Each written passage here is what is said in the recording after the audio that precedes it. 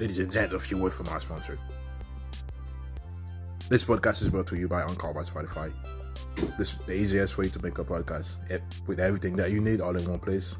Encore has tools that allow you to record and edit your podcast right from your phone or your computer. When hosting on Encore, you can distribute your podcast or listen to platforms like Spotify, Apple, and Google Podcasts. Everything that you need to make a podcast is available all in one place on Encore. And the best of all, Encore is totally free. Download the Encore app today or go to encore.fm to get started.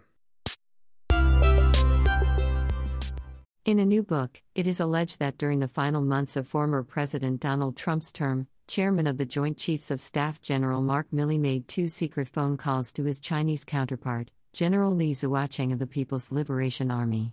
The book alleges that the phone calls took place prior to the 2020 presidential election on October 30, 2020, and 2 days after the January 6 Capitol riot, on January 8, 2021.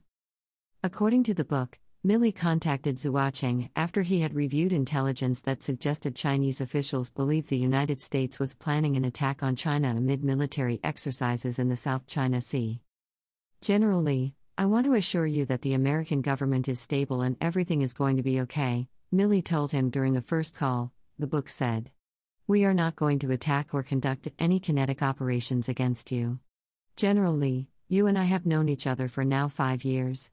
If we're going to attack, I'm going to call you ahead of time, Milley added, as reported by the book, Peril, which is set to be released next week. It's not going to be a surprise. The authors of the book also claim Milley contacted Zuocheng a second time to reassure him that the U.S. would not make any type of advances or attack China in any form. As Milley promised, we are 100% steady. Everything's fine. But democracy can be sloppy sometimes.